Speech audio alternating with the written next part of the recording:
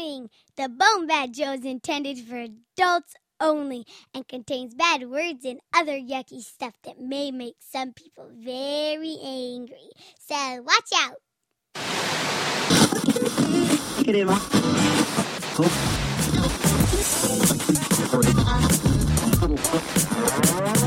Attention, listeners.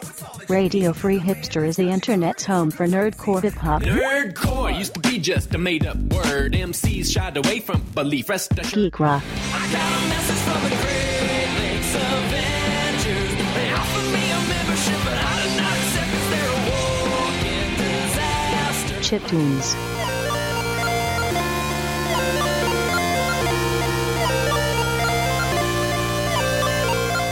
VGM.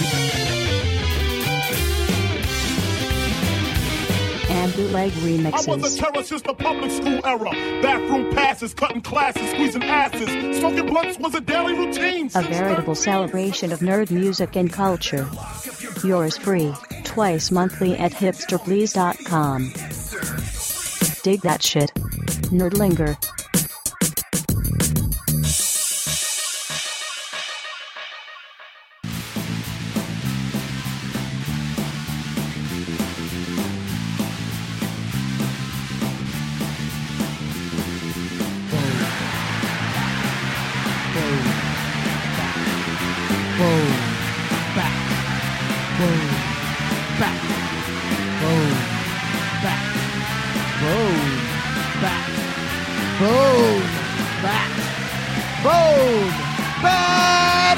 For the BoneBat Podcast, where you can listen to Steve and Gord. It's a kick-ass digital broadcast where we've got dick jokes galore. BoneBat. So you can't wake me up to play video games or something? Didn't want to disturb you. You were balls deep in that turtle with a thumb in your mouth. I love my turtle.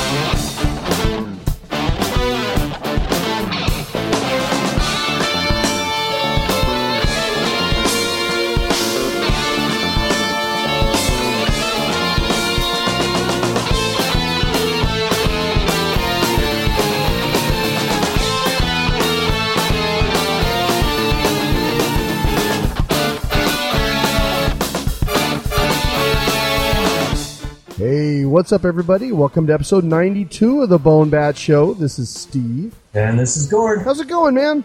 Oh, man. I listened to the last podcast we did, and I realized that it's your job to get the guests, to scope out the show, to do the recording, to do the production, to post the show, to editing, do the publicity, and it's my job to be funny.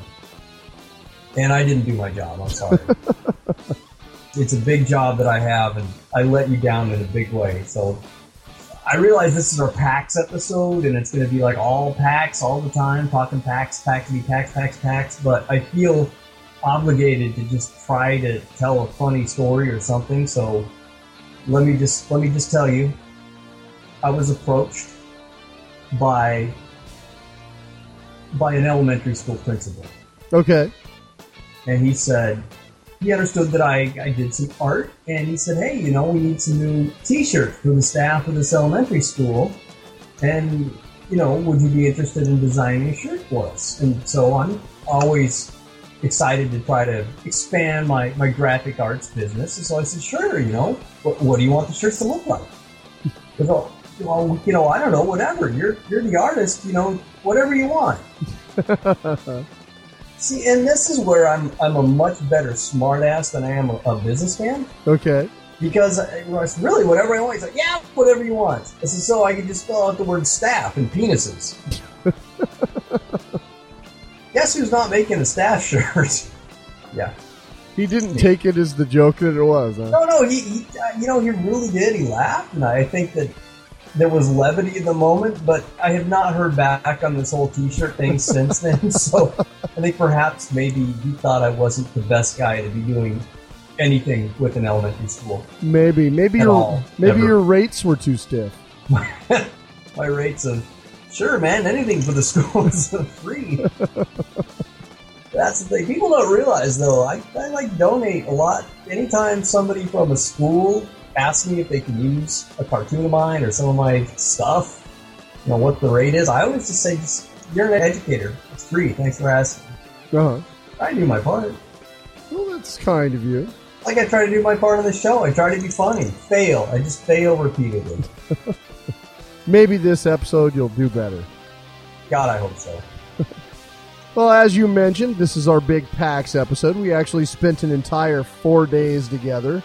3 days? 4 days. 3 days. It seemed like a year. Yeah, a long time together, doing video game stuff, doing other game stuff. Had a really good time. Saw some live music. It was awesome. PAX is always a fantastic time. And we've brought a lot back with us. I have 7 interviews from PAX. Most of them video game related, so some very cool stuff for you to check out. Additionally, not to be left out on the music front, we have a band who does some video game covers. This is a band from New York City called This Place Is Haunted. Very cool guitar-based band that I've been digging on. One that actually I learned about from our good friend Z at Hipster Please. And it was really exciting to be able to have them join us on the show. So we've got an interview with Jeff and Pete from This Place Is Haunted, as well as a bunch of great new music for you to enjoy. And I hope you dig the show. I hope you dig the show. So first things first, dude. Why don't we just get right into what pisses us off?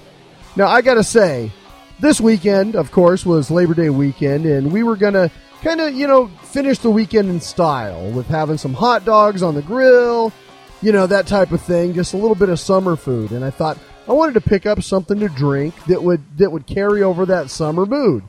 And Rogue Brewery is one of my favorite breweries. They do Dead Guy Ale, which is delicious. Dead Guy, yeah. Out of Portland. And they had something I thought looked kind of different. Now, Voodoo Donuts, of course, is in Portland, and they're known for their maple bacon donuts. And Rogue has done a Voodoo Donut Bacon Maple Ale. Oh, God. Which, I knew when I picked up the bottle that this could go one of two ways. Either it's going to be delicious, or it's going to be absolutely horrendous. What? No, it could go one of two ways. It could be horrific, or it could be poison. So I brought it home, opened it up, poured a glass for my wife, and, no, it was pretty bad. And I poured a glass for myself, but the 1 pint 9-ounce bottle cost me $13. So I'm going to drink this goddamn thing. God, yeah, because it's bad enough to waste money. You may as well waste money and drink something. Yes, I'm going to teach myself a lesson not to buy anything ever again that's in a pink bottle. So it pisses me off. Beer. So yeah, that $13 beer that tastes like shit pisses me off. And then I'm sitting here drinking it, and I realize my Hulk pint glass has a crack in it. It's probably rejecting the beer. That's what's going on. And that pisses me off too. So what were you thinking? Maple bacon beer? Were they fresh out of like mango anus? It was between the two. I gotta say, I had mango anus in my hand. Yeah, I don't doubt that for a moment. So, what pisses you off, dude? Mangus. Mangus. Mangus. Oh, God. Here's what pisses me off. I went to PAX, rented a car so I could do my driving, and when it came time to return the car, you got to fill it up with gasoline first. Yeah. Now, this is a rental car. It's not my vehicle. I'm not completely familiar with the machine.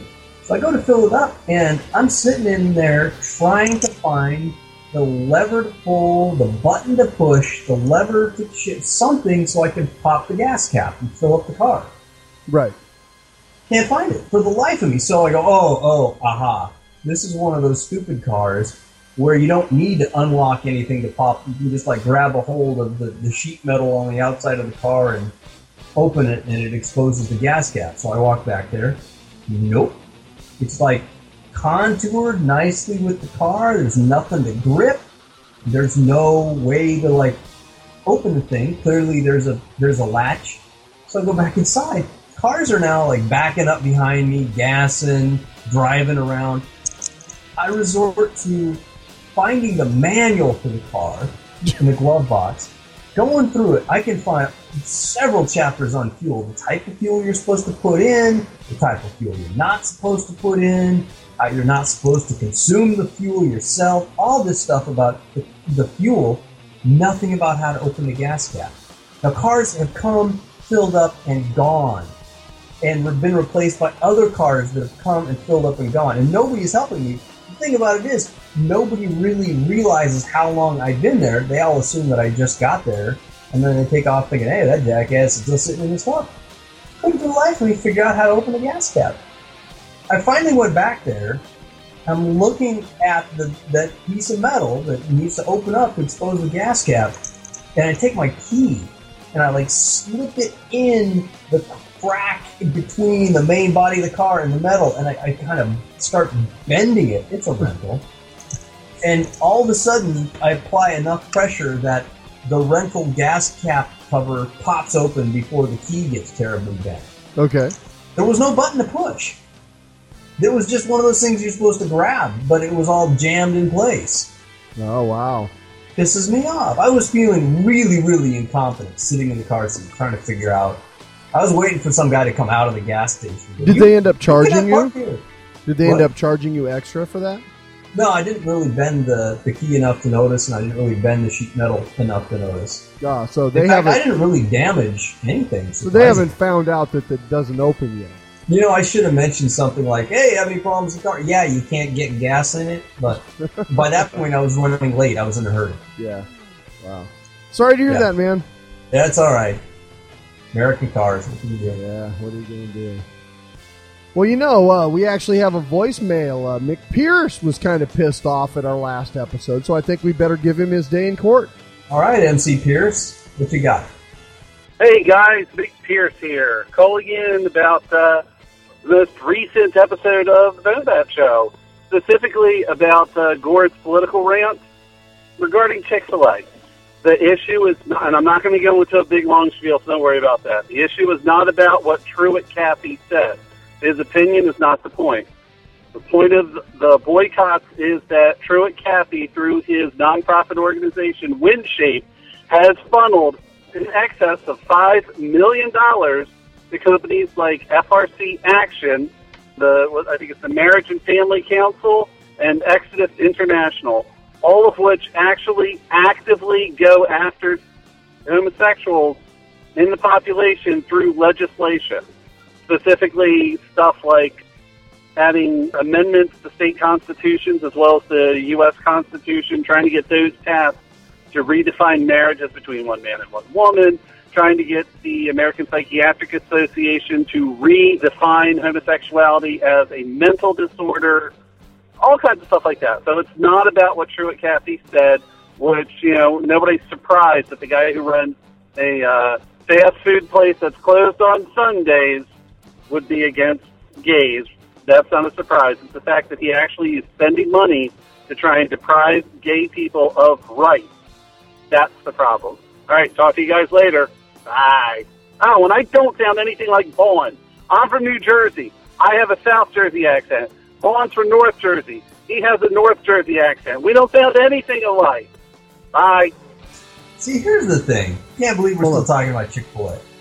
Yeah, that's messed up, and I did not realize that he was funding these nefarious groups when I did the rant. I found that after the fact. What I don't understand, what I can't wrap my mind around is if I had so much money, if I had money just falling out my ass and I didn't know what to do with it, I already got the platinum yacht with the diamond-studded helicopter to go on it. I still don't think I would spend $5 million trying to change who could get married to whom. That would be so far down my list. That's what should be described as a mental illness by the American Psychiatric Council. Who really gives a rat's butts? I've never, ever understood that. Yeah. Well, I just think it was kind of funny that when you heard the passion in Mick Pierce's voice, he was twice as pissed that you confuse him for sounding like Vaughn than he was about your rampant homophobia. Well, I can totally understand that. That's completely understandable. I'm sorry. All right, well, why don't we talk a little bit about PAX? Hey, let's talk about PAX. Again, fantastic convention. Had 3 days of just great gaming time. Saw a lot of great new stuff that's coming out in the next year. Went to a couple of cool panels. We went to the panel for XCOM, which is a remake of a game that's been around since way back in the Amiga days that I actually played. It was called XCOM Enemy from the Deep. And then to see them remaking that, I know you were really excited about that. Yeah, indeed. We went to a panel of Jerry and Mike themselves making a comic strip for Penny Arcade. That was awesome. Mm-hmm. And then finally, after you'd actually left, I was able to go to the Gearbox panel and see a bunch of information about Borderlands 2, which is probably my most awaited game right now that I'm really looking forward to. And it was just really cool to kind of immerse ourselves in gaming for a couple of days, see all these games that, are coming out, spend some time with some really cool independent games, and I had a really good time. I did too. Good time we're had by all. Way to go, Penny Arcade. Way to make a cool convention again. Next year they're adding a fourth day, which, they probably need to. The con sold out in a day, in 24 hours. I mean, and honestly, I didn't even know that tickets had been on sale, that they had already come and gone by the time I heard about it. So, it was lucky that we were able to get in via Press Pass. And by the way, thank you, Penny Arcade guys, for allowing us media access. That's quite awesome. Because, how do you go to this if you really want to and your finger isn't on the mouse? It's almost like losing an eBay auction. Yeah, really. And so, they definitely need to add another day, but wow, that's, I don't know what else they could do. Because it doesn't seem like that much like adding a whole other convention, PAX East, has really alleviated the crowds at Prime at all. Did you really just say whole nother? Yeah, I did. God, you're illiterate thing. Fuck you. Anyway, why don't we check out a couple of interviews here. This first interview is regarding XCOM, and then we go into Borderlands 2. I hope you enjoy them.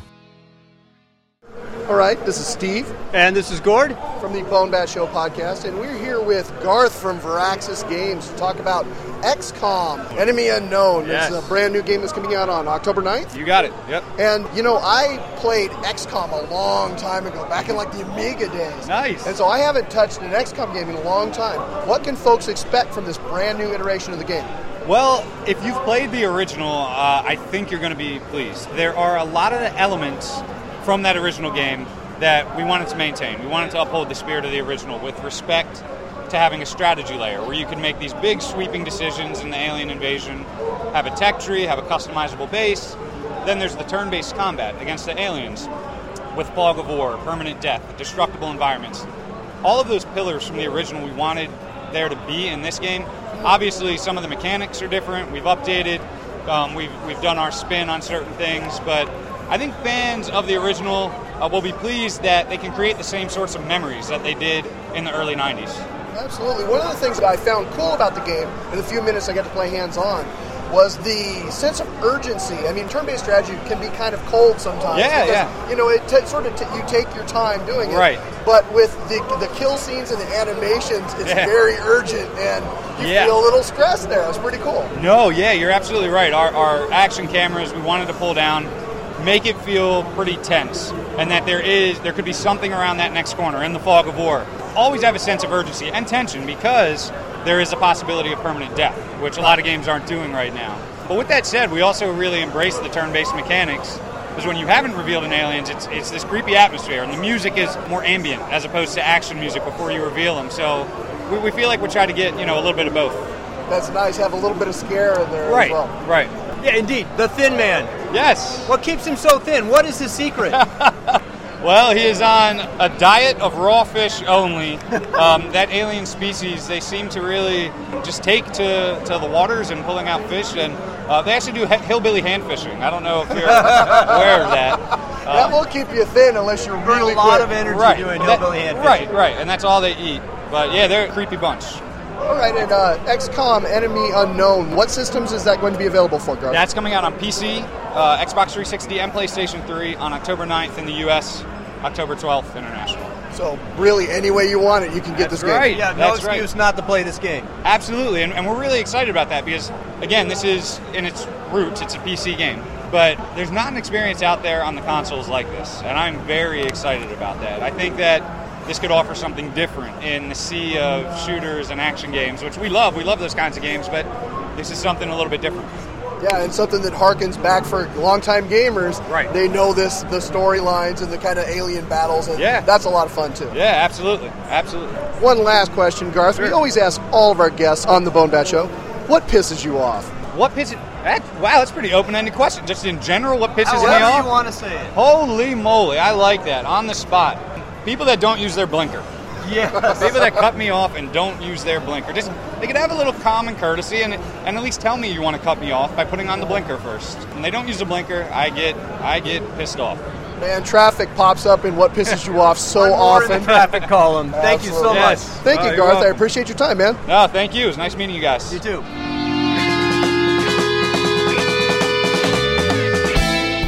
Once again, Steve and Gord here from PAX 2012, and we're in the Borderlands 2 Sanctum Sanctorum with Kevin. What is your role on the game?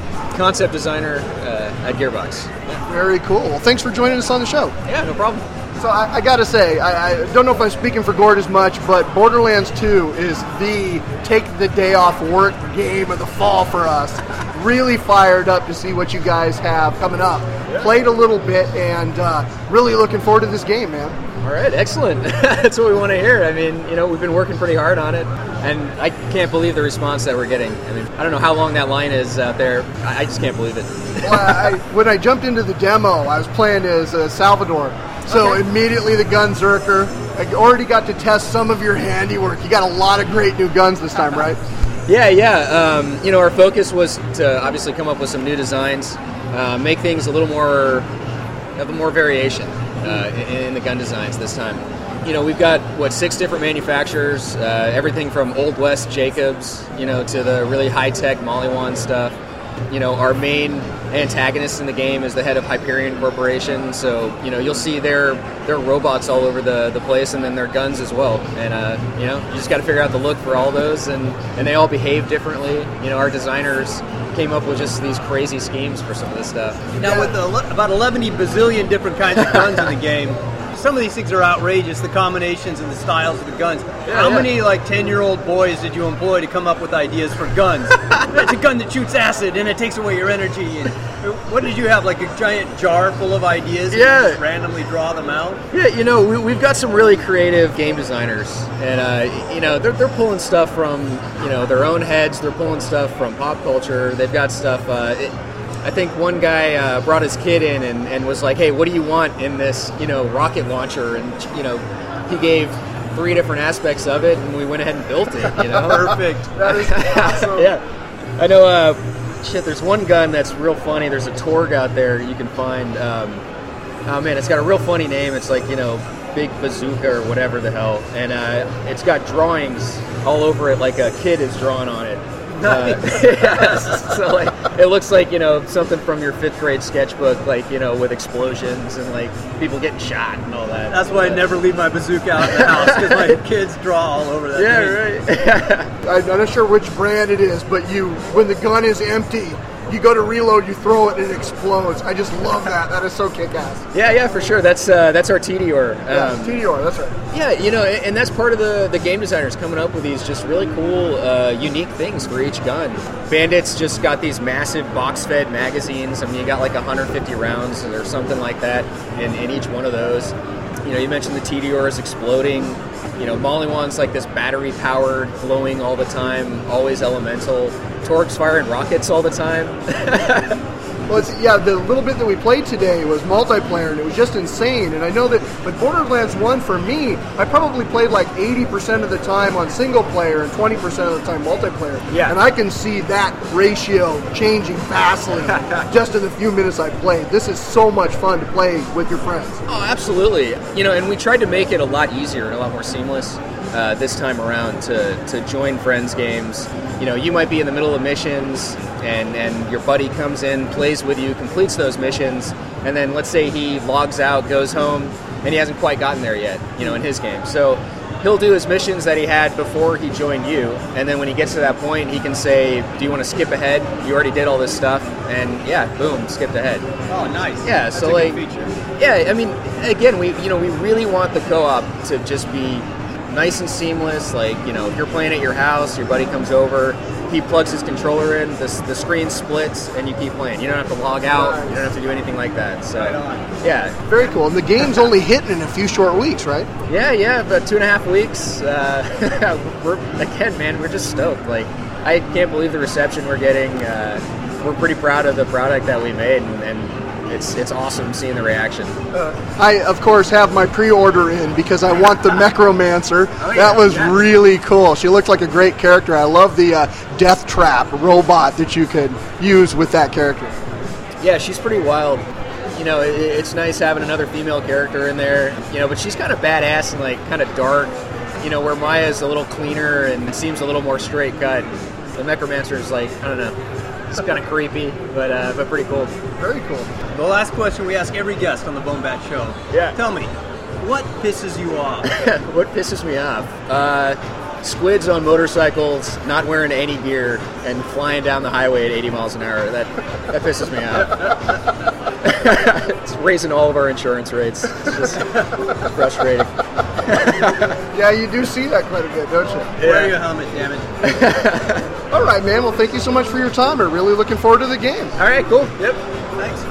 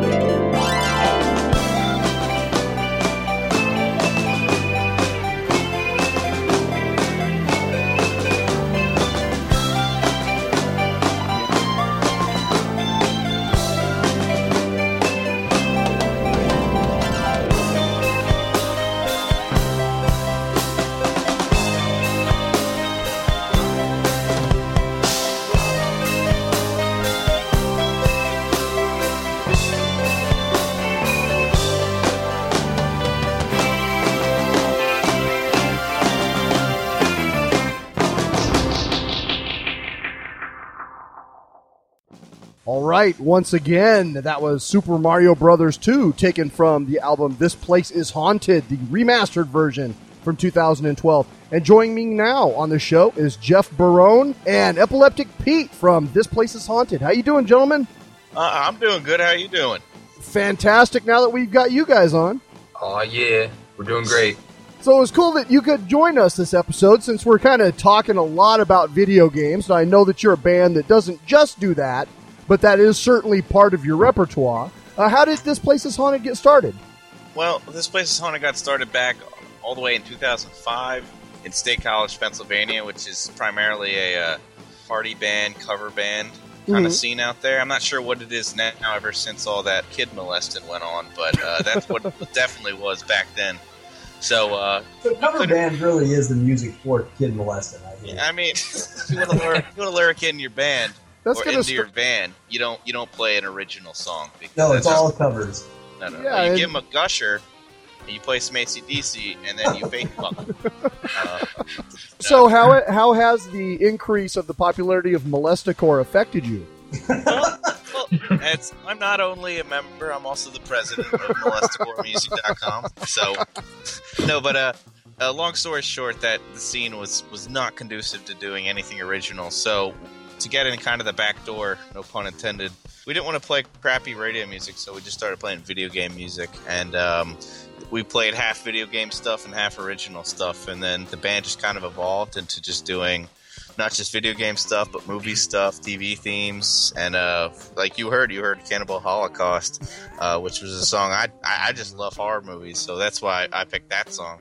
So I'm so glad it's resonating finally. But so we've gone through a lot of incarnations. We've gone through I think 19 members. Oh wow! This band has gone through, and it's not because Jeff or I are awful to work with. It's just, it's hard. It's hard to find people who are genuinely interested in playing video game music, and that generation is definitely split. It's we're all turning about 25 to 35 now, so people that appreciate it either are dwindling or they're having kids and they're realizing that they don't have time for it.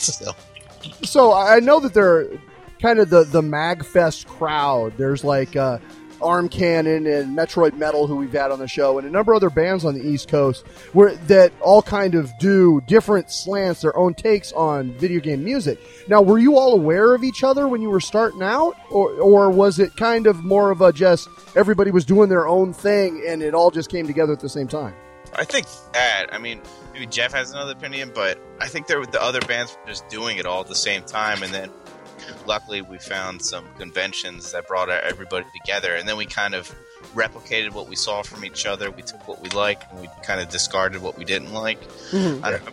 Jeff came in the band I think like 4 or 5 years ago or something like that, so he came in at a different time when I think it was a little more established. Is that accurate, Jeff? Absolutely. It's a funny thing because Arm Cannon comes from the same area in New York State, the Buffalo region, as I, and it's a weird thing that area of the state begets that kind of nerdery and whatnot. But it was funny because before I moved to New York, before I met Pete and the rest of the guys, I was already doing video game music in my own set, my original band, and it just so happened that, found a Craigslist ad in early 2009 about, these guys who've just moved to Brooklyn, New York themselves, and, we're looking for new people, and me and two of my bandmates at the time were brought on board, and that was the This Place is Haunted Mach 3. we only name Kind of ourselves... like Deep Purple. We only name ourselves with Razor anecdotes, so Okay. you're just going to have to get used to that. That makes a lot of sense, yeah. absolutely. Fusion 5 is I think, our next incarnation. The Venus. We're going to go with the women one soon because we're running out of blades. There you go. Flicker's available, maybe. I don't know. Anyway. Piece of shillette. It seems to me that it's certainly kind of a challenge with video game music because if you cover, regular pop or rock tunes, you kind of have an idea what the song is. But oftentimes with video game music, it's music that's little snippets here and there, and you don't hear a complete song. And so it seems more of a need for like a medley or arrangements that probably leans a little heavier on musical talent. Is that a challenge for you each time when you're deciding what songs to cover? I do, and it depends on what system. I think we've always been known to do games that are more obscure, and then games that are harder. Because if you will hear a whole song if you're stuck on a level for hours and hours, and you'll hate that song, but you'll remember it for the rest of your life, whether it brings up good or bad memories. That's a good point. Okay. I think a lot of what we've been doing lately, and Jeff has been great with this because he's a composer, is just making these medleys and just trying to bring in the most memorable parts of each song, even if it's from an obscure theme, and putting them together and arranging them so it makes musical sense. And that kind of is polarizing to people because there's video game fans that either love or hate us because we do change around some of the song because we're musicians first and video gamers second. So it's constantly a challenge. I mean, the bare fact that somebody else has probably covered it before. There's only so many themes you can do. So you got to make them different. You got to make it interesting. Otherwise, I don't see a point in covering them. Yeah, that makes a lot of sense. And you do original stuff as well. Actually, one of the tunes I stumbled upon tonight that I've really been digging on is The Cut Bastard, which also is kind of a long tune, but it's got a really great hook to it. I was really digging that one. Yeah, we did that with This Place is Haunted Mach 3. We started that out at shows, and it was cool because we wrote that as I wrote the last two sections, and my guitarist wrote the first section, and then we brought it to Jeff and Dave and our old drummer, and they just made it kick ass, so all the parts that my original guitarist had to overdub, like 5 different parts, our new guitarist could whip out in one take. So, oh, wow. It's definitely good to throw all that hard stuff at people like Jeff, and Dave, because, the original people that started this band just kind of faked it until we actually got good musicians in the band. Okay. So, what are you guys working on now? Do you have any new projects or anything that you want to announce on the show? Go ahead, Jeff. You're the president. I'm the president of this establishment. Well, a couple months ago, actually, we were asked to do our own arrangements for a browser-based game called Roko-chan, Japanese-made. It was almost like a Mega Man tribute, more or less, but it starred. The main character was a girl, but it was a very reminiscent of the Mega Man 1 and 2 gameplay, and the music in and of itself was memorable as well. And these guys from Japan asked us to do our own take on 2 or 3 songs, and we went into the studio, my home studio, and banged out the tracks in a day and pretty much overdubbed from coast to coast. Our guitar player Mike, he lives in Boulder, Colorado now, so we were bouncing tracks back and forth for the internet, and so that turned out really well. That was good response on that. And, we did just our own stylistic take on that 8-bit music. Just did our own thing, so that was really fun. And it was fun. There was I think they got a lot of different bands to do it. There was 140 some tracks or something like that. A lot of chiptune artists and stuff. Yeah. And I think by far Look, I'm pompous. I love this band. So I think there's especially, I think it's level 4.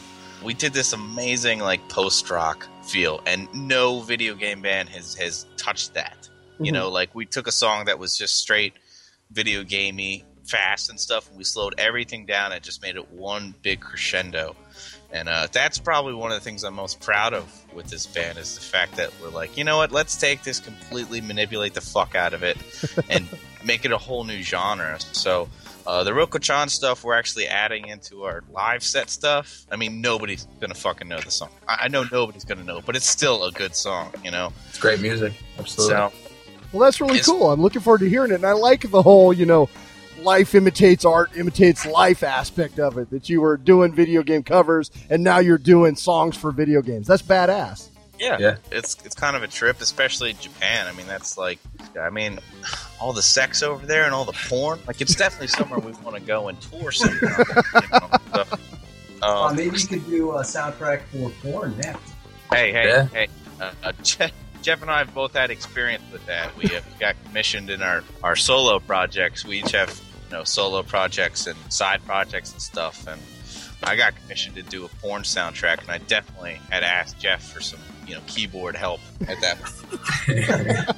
It didn't work out. I mean, if you can't trust a sleazy ebony porn producer, to pay you on time, I don't know who can you trust. But it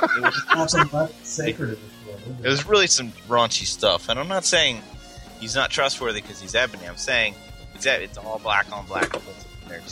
There's lots of throat fucking, lots of...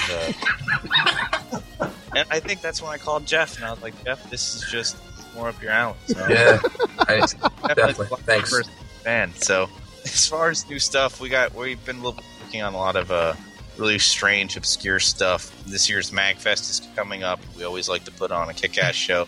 Yeah, you guys have been stalwarts at MagFest for a while now, right? Yeah, we're the longest running band, actually. We are, I'm not sure old time. Yeah, we're the creepy guy with the van out front. 7 years? Yes, we've 7 performances. Okay. So, yeah, this will be our 8th performance. So, Arm Cannon is one behind us. Mm-hmm. So, we're just going to keep playing just to spite them, actually. So.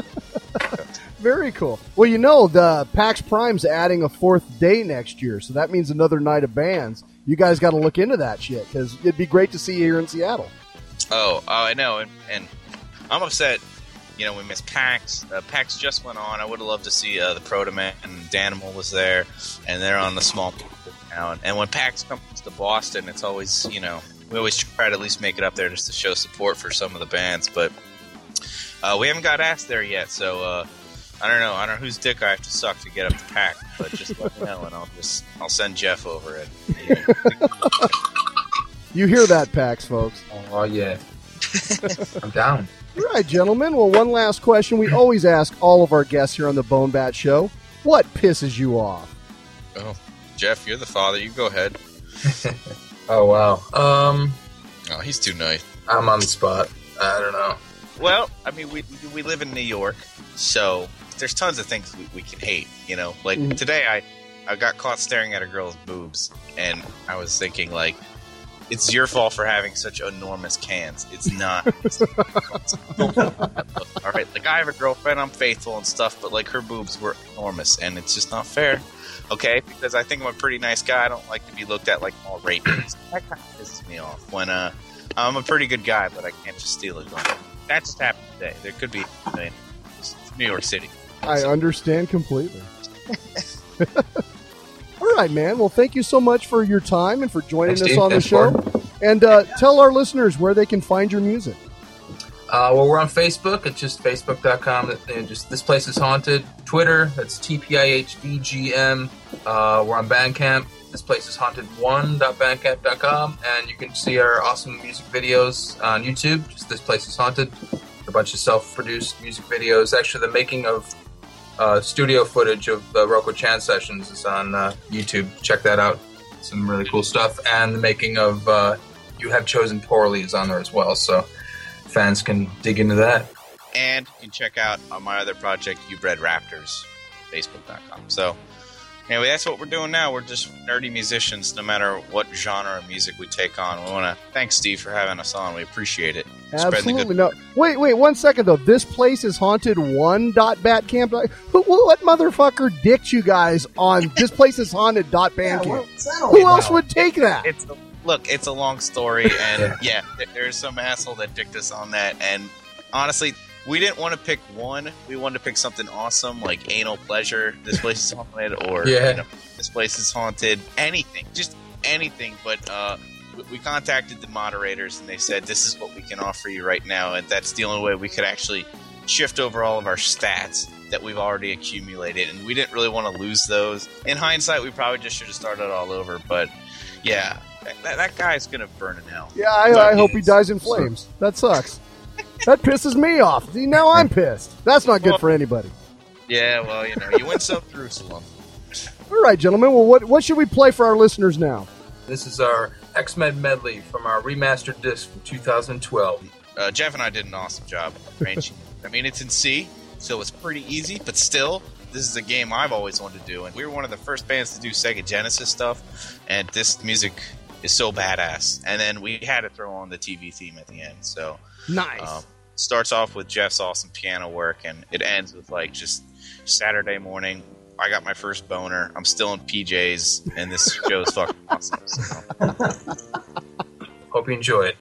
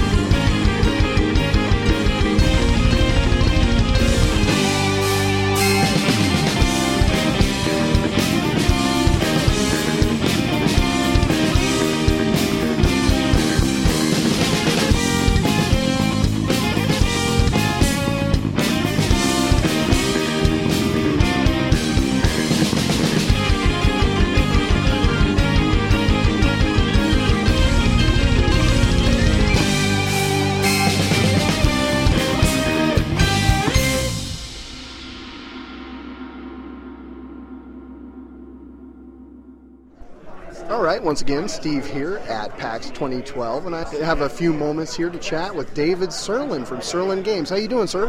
Hi, great. I'm happy to be here at PAX and have tournaments for my games going on right around us.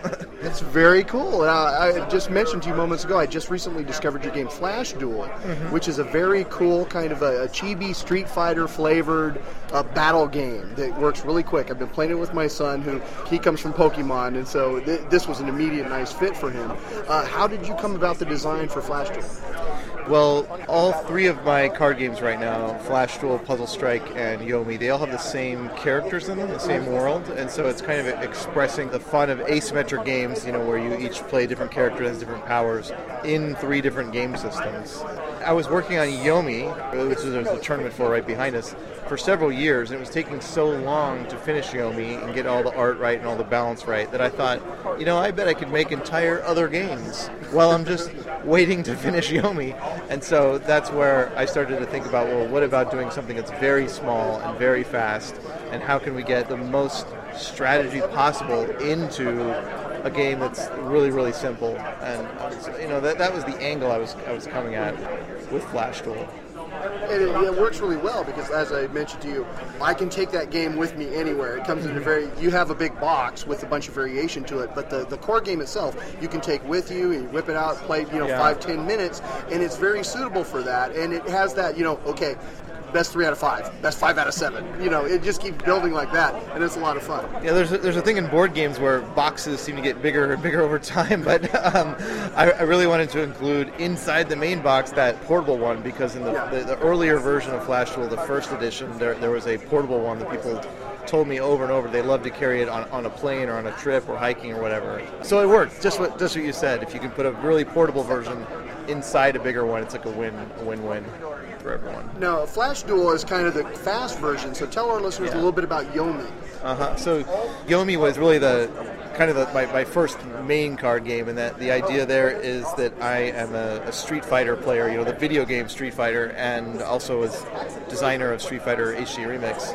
I know a lot about tournaments and high-level play, and watched it, I participated in it, and I really like the kind of mind games and trickery and deception and reading the opponents and the fun of doing combos, and I like a lot of things in fighting games, and I wanted to capture that in a way that I could express it to kind of everyone else. Because in order to enjoy that stuff in fighting games, there's this dexterity requirement that's actually pretty high, and so it kind of cuts a lot of people out of ever being able to participate in it. So the idea from Yomi was to take those fun situations that I learned from the video game world and try to put them in a card game, try to keep it as simple as I can, and do a real different model than something like Magic the Gathering. It's people who play Street Fighter, the concept is like you pick Blanca and that's your guy and that's it, right? And so I wanted the same kind of thing in Yomi, where you pick Grave or Jaina or 2 of my characters, and you just have your deck for them, that's it. You don't need to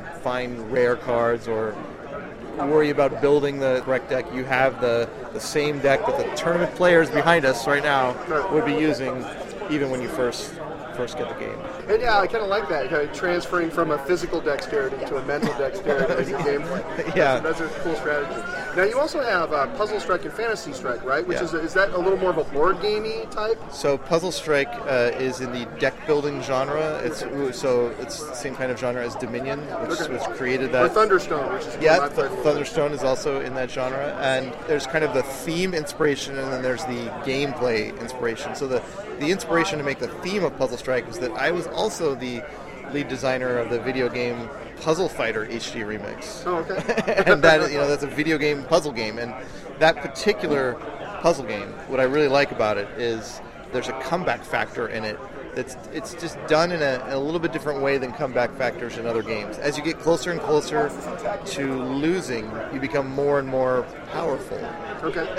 And so it has a natural back and forth. Like, what happens very commonly is you almost win, but then they're very powerful, and they almost win, and there's just a lot of drama back and forth. So you're kind of exchanging body blows at the end of the game. Yeah, so I'm not saying every game should be like that, but when you come across a game like that that's so different and so interesting, I wanted to express that in a card game. And so there is that same kind of comeback factor in Puzzle Strike, which is my well, I'll say card game, but it doesn't use cards, it uses chips. I don't know if you've seen that. But Yeah, I've seen it being played in over in the other hall, actually. The reason for that is that every game in this subgenre of deck building games, all of them involve a lot of shuffling. And if you put chips in a bag and you shake them around with your hand, speeds the game up, sure. Yeah, you can, like some people just can't shuffle, they take forever, they're slowing the whole game down, and so it actually improves the game flow to use this very unusual form factor. So that's the inspiration on a very high level, but as far as like, I want to make a game that for more of a reason than just that, and it was that I saw Dominion like everyone else did, you know, and everyone has their own take on it, but what I really wanted to do is move it in a direction of more player interactions and more decisions and more of a strategy game. So Puzzle Strike is actually designed to be a tournament quality game that, like, there's so much to it. We have a 100-page strategy guide, like, written by experts, like, that have played literally 1,000 times with keeps strat. So it does not fall apart. The highest level of Puzzle Strike, there's tons of strategy because it's designed for that. It's designed to survive that kind of punishment and yet still be fun for casuals. So, and of course, the other thing I do in all of my games is have asymmetry, the idea that you pick your own character that has its own powers. And all of the characters have to be fair against each other. It takes a tremendous amount of development effort to pull that off. What is it? Is there 40 characters in Flash Duel? Oh, there's 20 in Flash Duel. Okay. The first release there was 10 in Flash Duel. Okay, there were 10 in Puzzle Strike and 10 in Yomi. And then I sort of went back and have been fixing everything up, and the Flash Duel you have, the 20, second edition, there's now 20. Now, I've just finished the expansion for Puzzle Strike, and it has the next 10 characters. It's the same 10 that you know from Flash Duel. We actually have a copy here at the show. It'll be shipping to Kickstarter people in September and everyone else in October. Okay. And then Yomi, those 10 next characters are in development right now, but won't be able to balance them or get all the art for another year. So next year, there'll be the same 20 in all three games. But that gives you a good indication of you've got 20 characters, each with 3 different powers, and playing them against each different other character gives you a pretty wide array of variation. Yeah, for a game you can carry in your pocket, which is amazing. There's 210 matchups in this tiny little deck. You mentioned Fantasy Strike. That's actually the name of the IP, about the world. Oh, okay. I just saw that on the game mat over here. Are set in. And I do have a fourth game, a much, much bigger game than all these other ones. It's a customizable game. So you could think of Magic the Gathering, but not collectible like Magic the Gathering. So it's not about rares or random packs. You know exactly what you get, but still with a customizable aspect. I might call that one Fantasy Strike. I don't know what to call that one. So that will be your next project that you're working on? Well, the next release will be the Yomi characters, the 10 new ones. Expansion. Right, and then after that, the next one will be this. I don't know what the name is. Maybe Fantasy Strike. Yeah. Very cool. All right. Well, where can our listeners find your stuff, David? So you can buy the physical versions of these games we've talked about at SirlinGames.com. That's my last name, Sirlin. SirlinGames.com. That's SIRLIN. Yep. And my blog is Sirlin.net. But we also have online versions of these games that are free to play at FantasyStrike.com. Very cool. Yeah, I saw that. You can download them and print them off and give it a test. Play at home. Actually, when I say online, I mean like on your computer against each other. Digital I versions. didn't see that. Yeah. Digital versions at FantasyStrike.com. Very cool. Okay. Now there is also that you're talking about the print and play. Yeah. Right. Yeah, that one's at SirlinGames.com. But the Fantasy Strike side is like an online game server to play against each other. Cool. All right, well, check that out as well. Yeah, we've been building that up over time, and in October, I think, we have a lot of upgrades to the user interface and graphics and so on to make it even better production values. So everyone come back in October if you tried it and left us for some reason. Fantastic. All right, David. Well, one last question. We always like to ask all of our guests here on the BoneBat Show, what pisses you off, man? What pisses me off?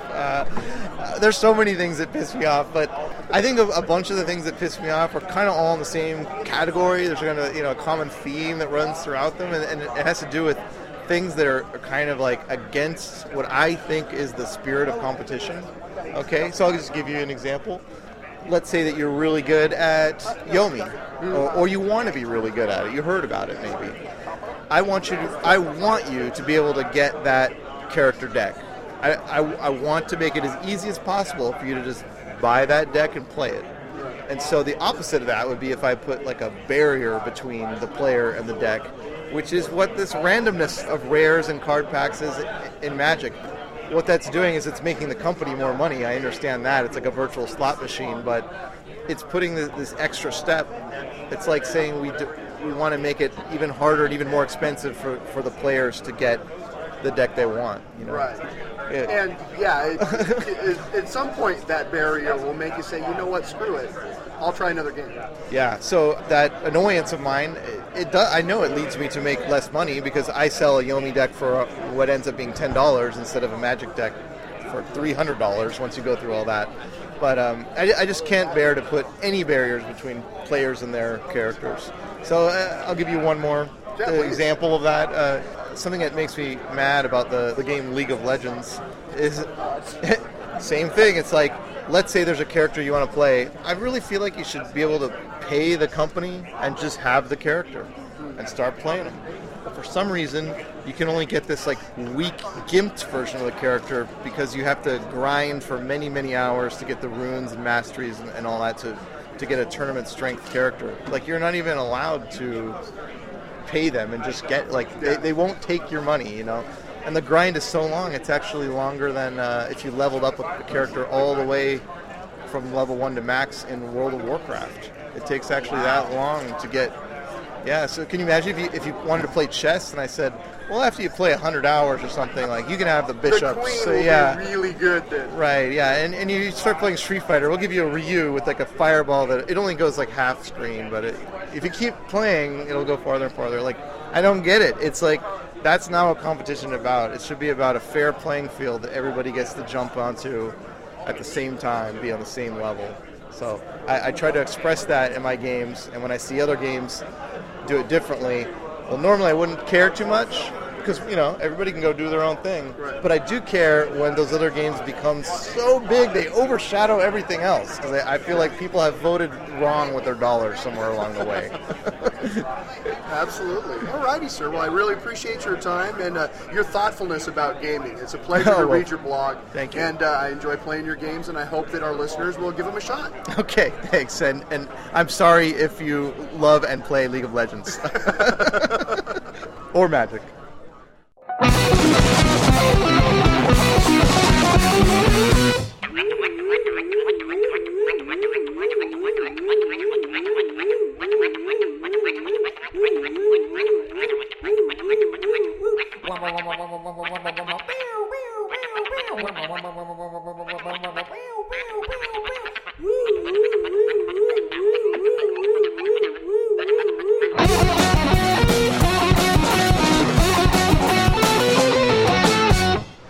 This is Steve once again at PAX 2012. I'm here with Damien from Disney Interactive at Junction Point. How you doing, man? Doing great. Thanks for spending a few minutes with me talking about Epic Mickey 2. I'm glad to be here. I'm glad you got a chance to come and see this game. All of the people here at PAX are getting a chance to play it early and see some of the really cool ideas we have. I'm an Xbox guy by nature, but I'm enjoying the movement that I'm seeing here with the PlayStation Move controllers. Yeah, the PlayStation Move controller, the first game was on the Wii, so it made a perfect fit for the Move controller. The pointing and the targeting is very similar to the Wii. It is a little bit different. I mean, each system is unique, and we played to the strengths of each system. But if you played it on the Wii and you have a PlayStation 3 and you want to try it out on that system, you can jump right in and within a short amount of time get a good feel for how the game plays. Are you going to release a paintbrush controller for the PlayStation as well? I know that was a big bonus package for the Wii that a lot of people liked. As far as I know, I don't know anything about that. I do know that they have stuff for the Wii again, but I personally haven't heard. I do know that when you're playing with the Move controller, though, the light will be blue when you're shooting paint and green when you're shooting thinner, which is a lot of fun, and blue for Oswald. Cool, okay. So you sort of have that magical in-your-hand sensation there. So tell me a little bit about the story. Now, in this one is Power of Two, so it's a game that includes both Mickey and Oswald. What's the story? Well, Mickey was the hero at the end of the previous game, and he saved Wasteland, and he helped his brother to save Wasteland.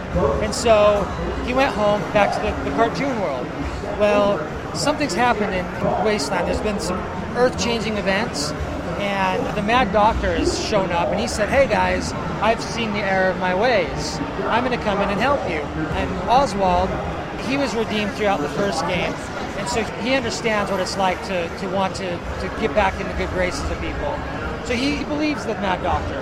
But Hortensia and Gus, the gremlin, they're not so sure if he's really on the up and up.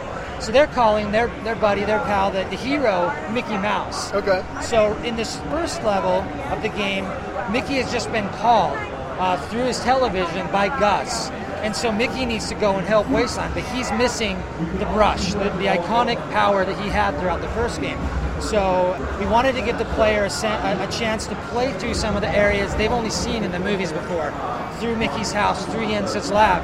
And on the way, we're going to teach them how to play and let them mess with the power of the brush and see how strong and powerful it really can be. Cool.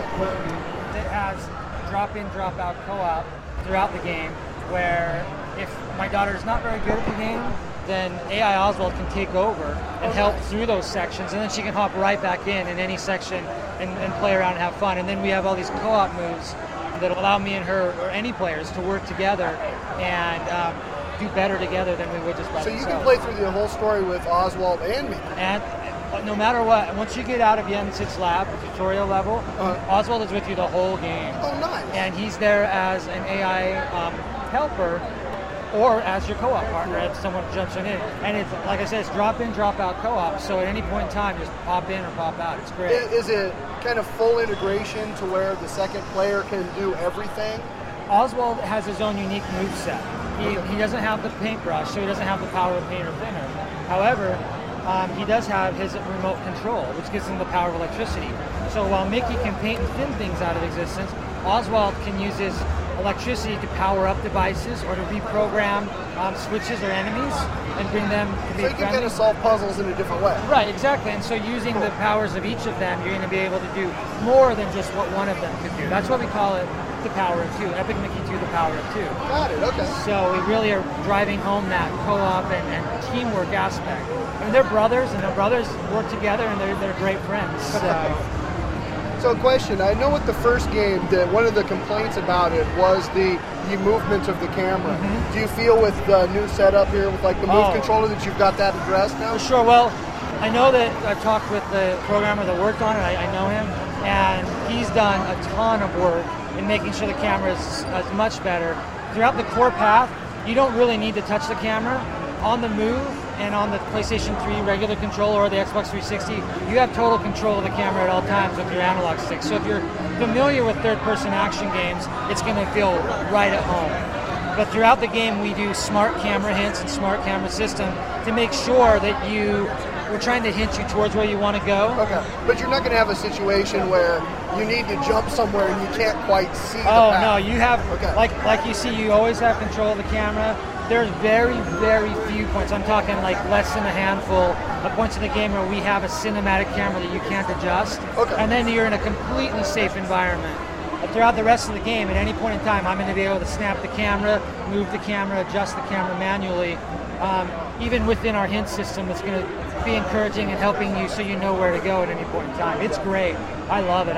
Playing with it now, it makes perfect sense. Oh, good. And it makes sense, being as it's such a cinematic property. Oh, yes. The birth of Mickey Mouse is on film, and so to have control of a camera feature makes a lot of sense in the game world.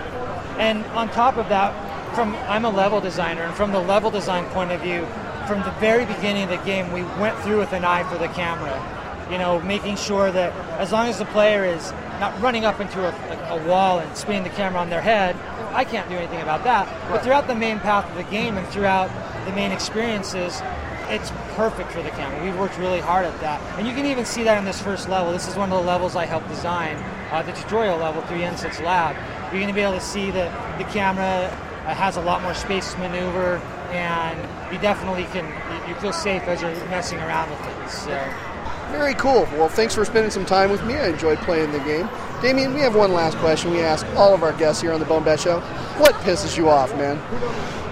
Honestly, I'm a pretty happy-go-lucky guy. I have a wife and 3 beautiful daughters, and I'm just a lucky guy, so I'm pretty happy most of the time. I'll let you off on this one. Well, thanks you very much. I appreciate your time. And best of luck with Epic Mickey 2, Power of 2. Thank you.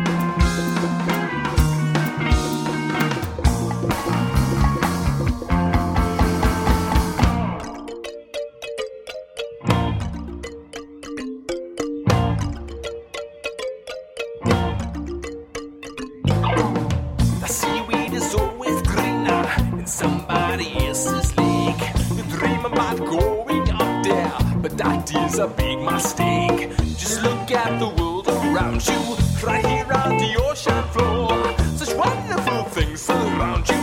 What more is you looking for? Under the sea, under the sea. Darling, it's better down where it's wetter. Take it from me. Up on the shore they work all day. Out in the sun they slave away. While we devoting full time to float under the sea.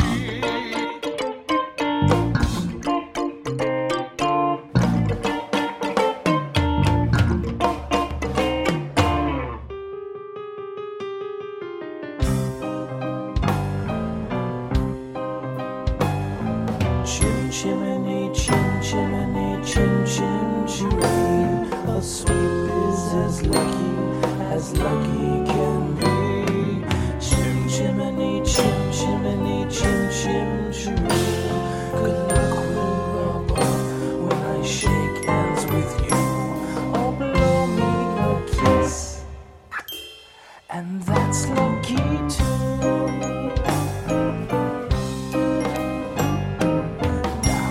The ladder of life has been strung. You may think so sweeps on the bottommost rung. Though I spends me time in the ashes and smoke. In this whole wide world there's no happier bloke. Chim chimney, chim chimney, chim chim chimney. Sweeps is as lucky can be. Chimney, chim, chimney, chim, chim, chimney. Good luck will rub off when I shake hands with you or blow me a kiss, and that's lucky too.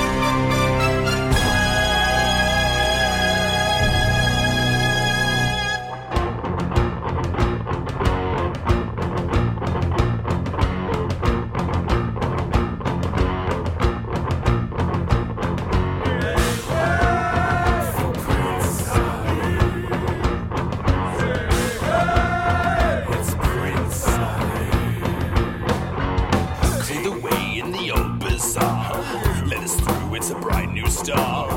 Be the first on the block to meet his eye. Here he comes, bang the drums. Prince Ali, fabulous scene, Ali Ababa. Genuflect, show some respect, down on one knee. Now try your best to stay calm. Brush up your Sunday salon. Then come and meet the spectacular coterie. Prince Ali, Yasin, Alibaba. Strong as 10 regular men, definitely. Face the galloping hordes. 100 big guys with swords. Who set those goons to their lords? Why, Prince Ali? Prince Ali. Prince Ali. Prince Ali.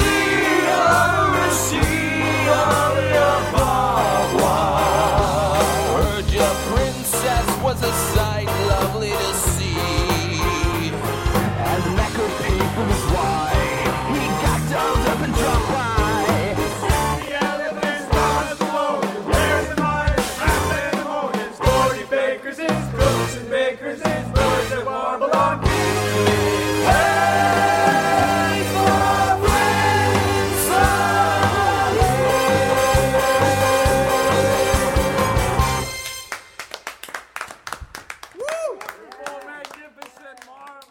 This is Pete and Jeff from This Place Is Haunted. You're listening to the BoneBat Show. We weren't given a tagline, so rock on with your balls out on your head. That is going to work just fine. What a coincidence, because that is our tagline. I don't know how you knew that. That's kind of weird. You guys are like psychic or something. It's amazing. All right, and we're back. Thanks again to Jeff and Pete from This Place Is Haunted. Jeff's solo work can be found at facebook.com/GBARONE music page. Check out his solo stuff as well. A lot of cool music coming out of the This Place Is Haunted camp, and I hope that you swing by and check some of it out at their site. You have kind of a potty mouth. You realize that? Not any worse than you. In the meantime, we also have heard a couple more interviews, the Epic Mickey 2 interview and the interview with David Sirlin. And then the tune, The Disney Suite, which is from the EP You Have Chosen Poorly from This Place Is Haunted. So I hope you dug that as well. I thought it tied in nicely with the Epic Mickey 2 interview. So very cool stuff. I think it did. Nice time. So, MultiMedia Triage. MultiMedia Triage.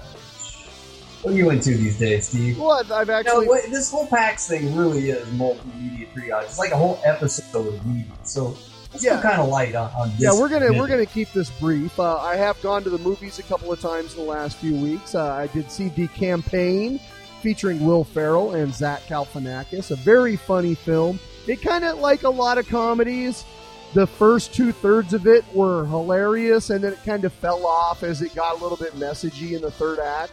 But definitely, messagey? What is Will Ferrell a little doing bit. messagey? I mean, it was kind of talking about politics, and so it had a few barbs in it.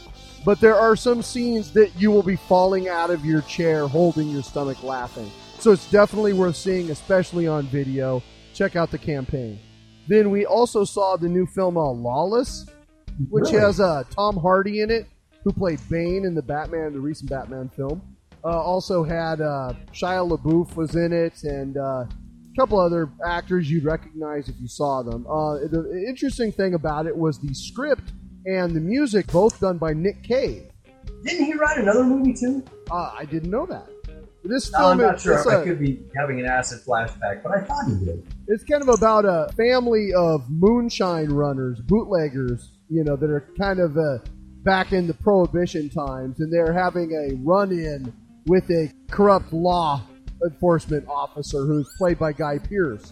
It is a good film, very well acted, riveting, but I was trying to figure out what about it, didn't make it great. It was very good, but it wasn't great. Julie kind of felt that the story, it was sort of linear, because, okay, here you have these good old boys, and they're having troubles with the law because they're running moonshine, but they don't really kill Wait, any. this was Dukes of Hazzard?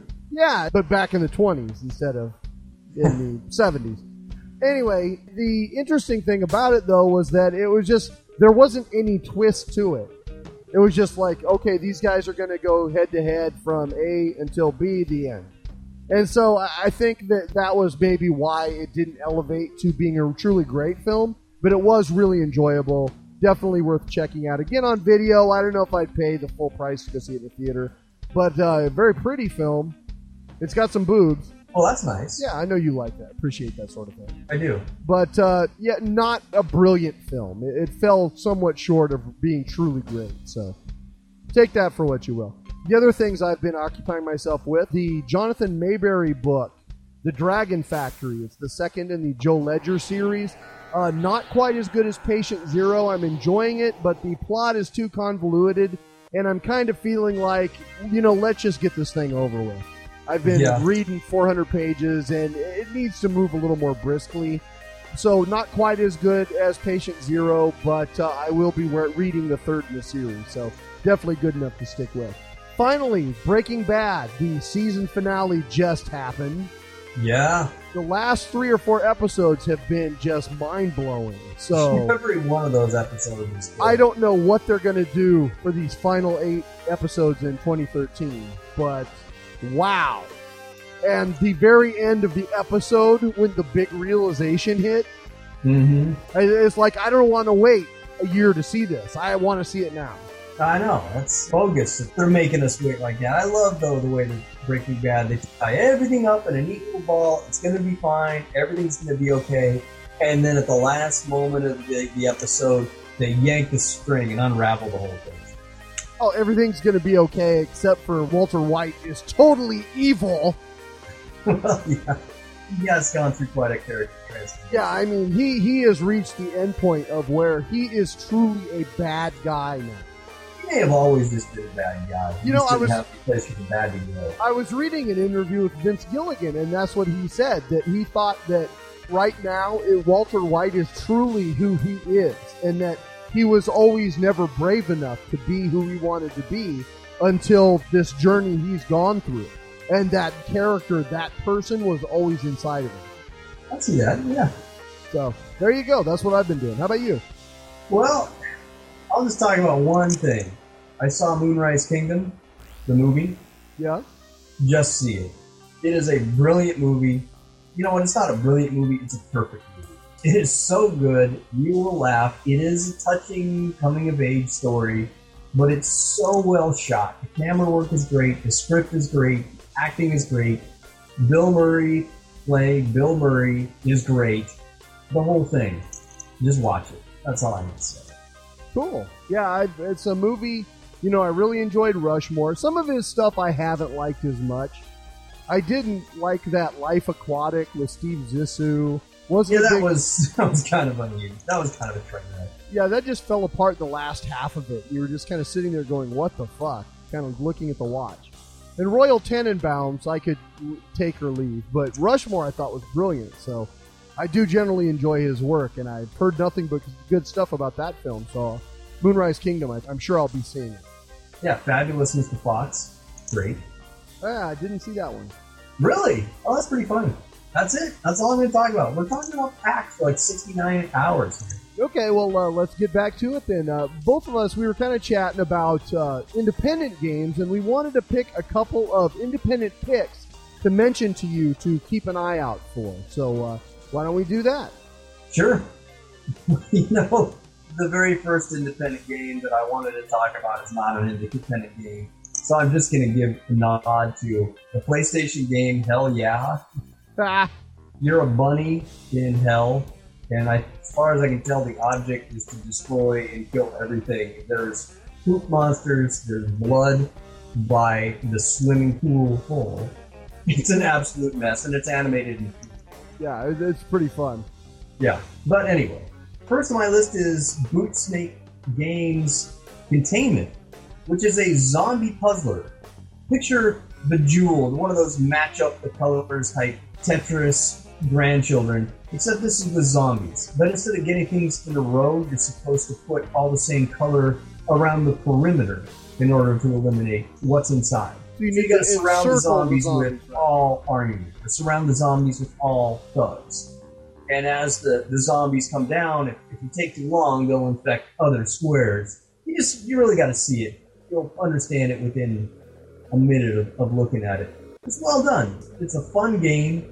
After playing it for a while, Steve said, all right, come on, let's go to the next day. And I said, yeah, you go do that. I'm going to do this for a while more. It's coming out, or it is out.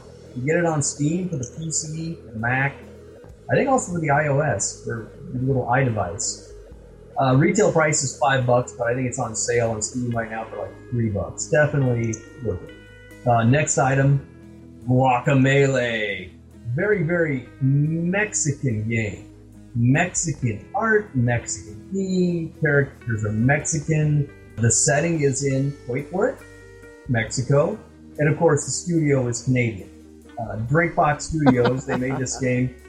And it's sort of a brawler, but it's got a twist to it, where there are things happening in the world of the living and the world of the dead. It's, got that Canadian. Yeah, so you can kind of play in two different worlds, which I thought was cool. Yeah, so you're flipping back and forth between dimensions, the land of the dead and the land of the living, to platform and solve puzzles and beat things up. And you're a luchador. So you got the Mexican wrestling mask on, and you can, if needed, turn into a chicken. So what more do you need? And it's got co-op play, which is pretty cool. That two people can actually play together, completely fighting monsters, jumping, overcoming obstacles. Really cool. Yeah. And finally, Air Mech. It can be found on carbongames.com. It's available for the PC, and it's available, interestingly enough, on Chrome, which is a browser that I run on my PC. Yeah, absolutely free. No, it's the beta right now, so I think the beta is free. Yes. Is the whole thing free? Yeah, you download it, and I was playing it this afternoon for free. So yeah, I thought we were still playing the beta. Okay, it's absolutely free. But it is the beta. You could be right. Like, pay money for power-ups or something, right? Yeah, anyway, it's exactly what it sounds like. You're a mech, a big fighty robot, you turn into a plane, pick stuff up, drop it down. It's real-time strategy games. Your bases are generating units, and you're trying to take over the other guy's base. It's very fast-paced. Check it out. Air Mech on Carbon Games. What are you into? Now, I had another Chrome game that I stumbled across. You thought was a little too cute, but when I sat down and actually played it, I did enjoy it a lot. It's called Dinosaurs Go Home from Firehose Games, and a very cool little Plants vs. Zombies-esque tower defense game. It's also free, the beta, on Chrome. And try it out for yourself. And they had, I thought, one of the best looking t-shirts of the entire convention. I had to buy a shirt from them because I thought it was so cool. It's a blue shirt with a great big T-Rex on it, whose arms are a little too short to reach a barbecue. And the whole point of the game is that you are a squirrel defending your barbecue from these dinosaurs that come. And you get to purchase different cards which give you weapons to fire at the dinosaurs as they come. And the turrets that you get actually have different geometric shapes, like a Tetris sort of thing. So there's a couple of different twists to this game that I really enjoyed as far as tower defenses. And I've always liked that genre, so it's definitely one to check out. You can download Dinos Go Home at the Chrome store or at play.gohomedinosaurs.com. The second game that I wanted to mention is Bustin' Rush from Tectonic Games. We owe them a big apology. We actually sat down with Tectonic and did an interview, and somehow the interview was lost. Oh, no! Yeah, totally sucked. Oh, I was downloading the interviews today, and I'm like, we did another interview here. But we can definitely talk about the game, and it is a game that I enjoyed. I had got a sample of it before the con, and what it is it's kind of similar to like a Cannibal, where you're running, but instead of running sideways as long as you can, you're running forward. So it's a 3D runner. Like, I think a Bit Trip Runner is another game that's a lot like that. And you run through these columns, and you're this big hulking kind of a beast, and you smash through these barricades and obstacles as you try to rack up points. And there are pretty cool powers up. You can hit these things that will completely turn the map on its head. So you're running on the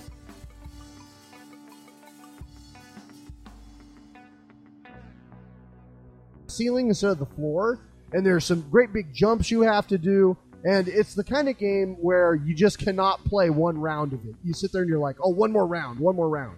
And so it's very cool stuff. And the demo can be downloaded, again, for free at tectonicgames.com/bustinrush. So check that out there. Finally, we stopped by Zombie Studios booth and played a little game called Blacklight Retribution, which is kind of a standard shooter in some ways. I mean, you've seen this sort of thing before, but it does it in a very crisp, clean style that I thought was kind of fun. It feels good to jump into it. You're running around, you're immediately shooting other people. One of the big things that it does have is customizability to like the nth degree. Now, by the end of PAX, the term customizable had almost become a dirty word for us because everybody was pimping that so hard. But in this case, you know, it is, again, another free game that you can download, and you can pay small amounts of money to upgrade different items. I think he was telling us like a gun barrel. There's 20 different gun barrels.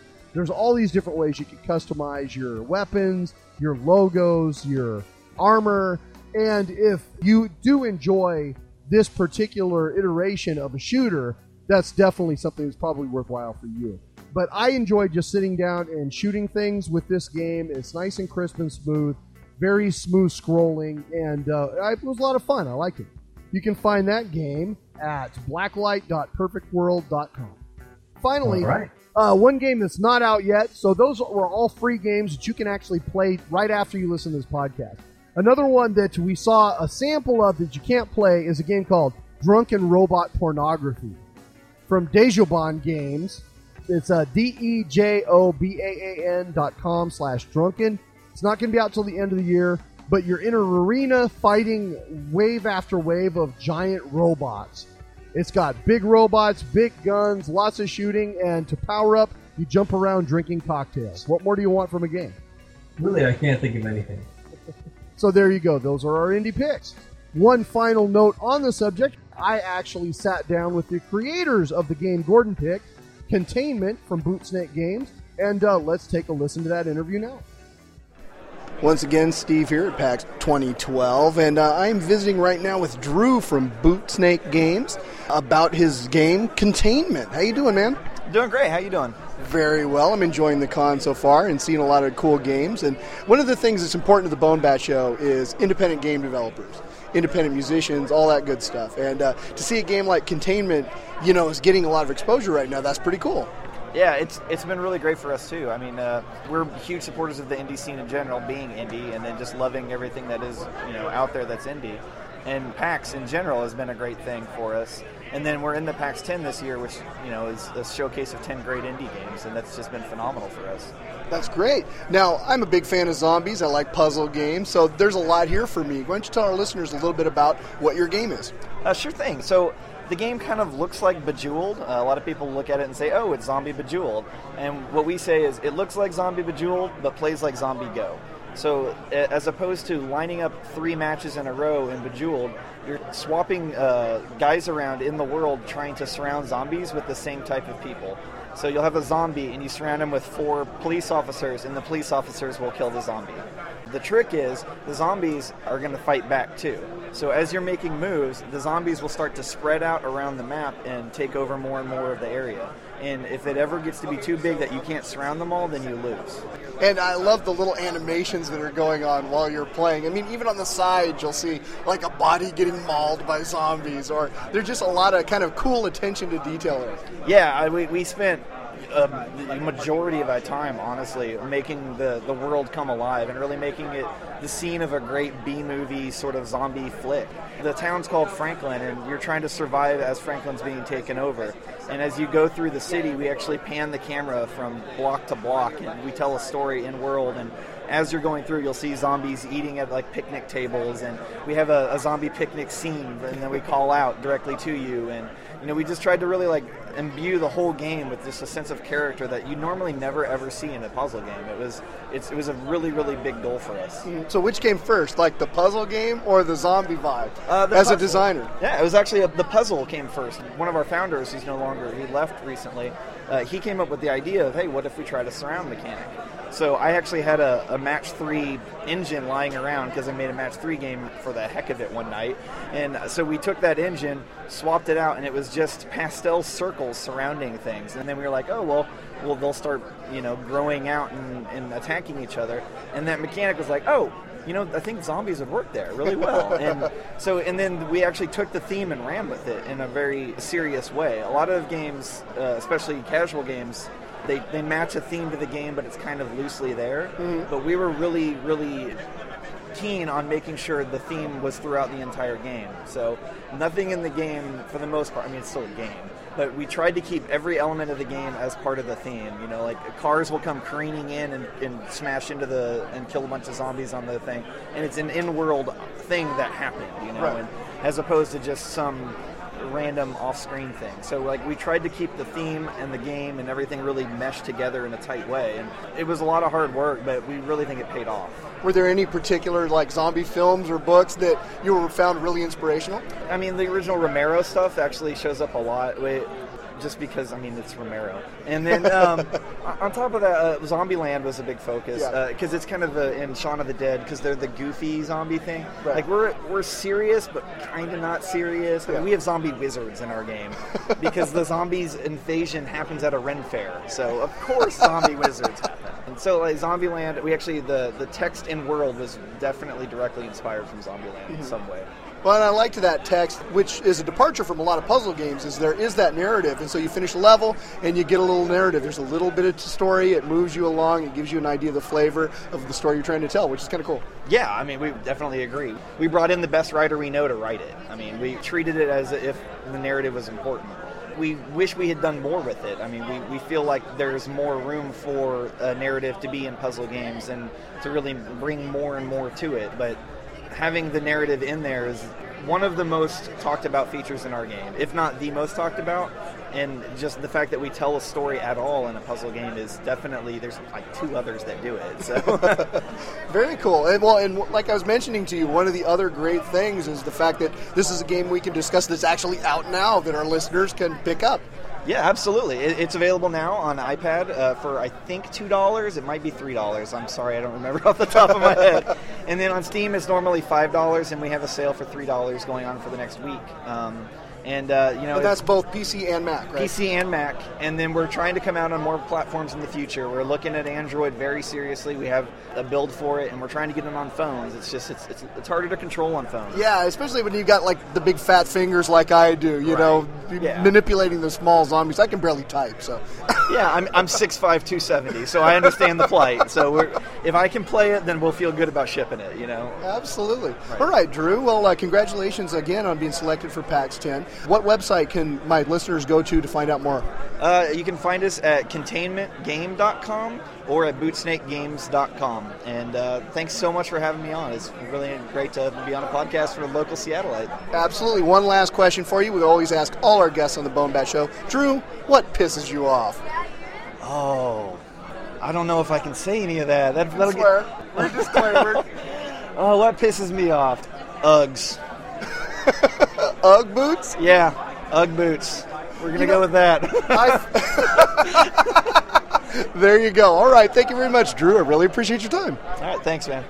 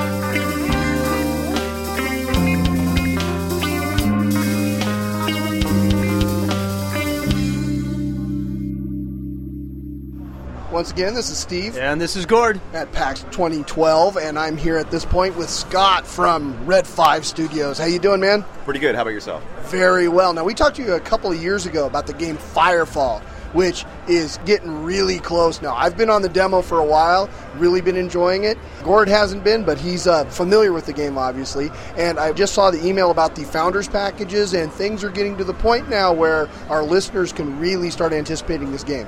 Yeah, we're really excited about turning on our store. I mean, we've been working on this game for a very long time, and people in the beta have actually been clamoring to give us money. I mean, they love the game, and so now you can.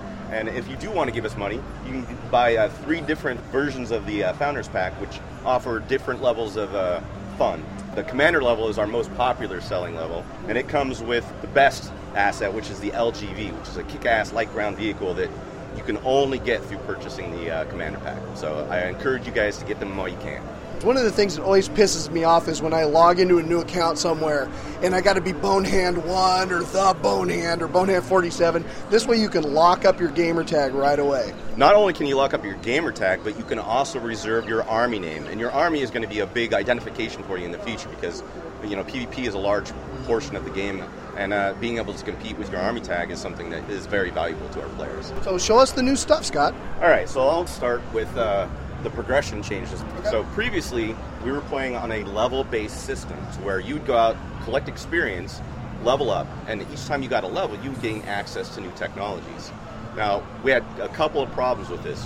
One is that when you get higher and higher and higher in levels, it would take you longer and longer and longer to get your next reward. And so it was almost like a drought of fun for players at high levels. A second problem with our level system was that we had too much difference in power levels. So a level 15 guy versus a level 8 guy, there was too much disparity in power. Right. And our matchmaking really kind of pointed that out to us. We got a lot of feedback about how messed up our matchmaking was.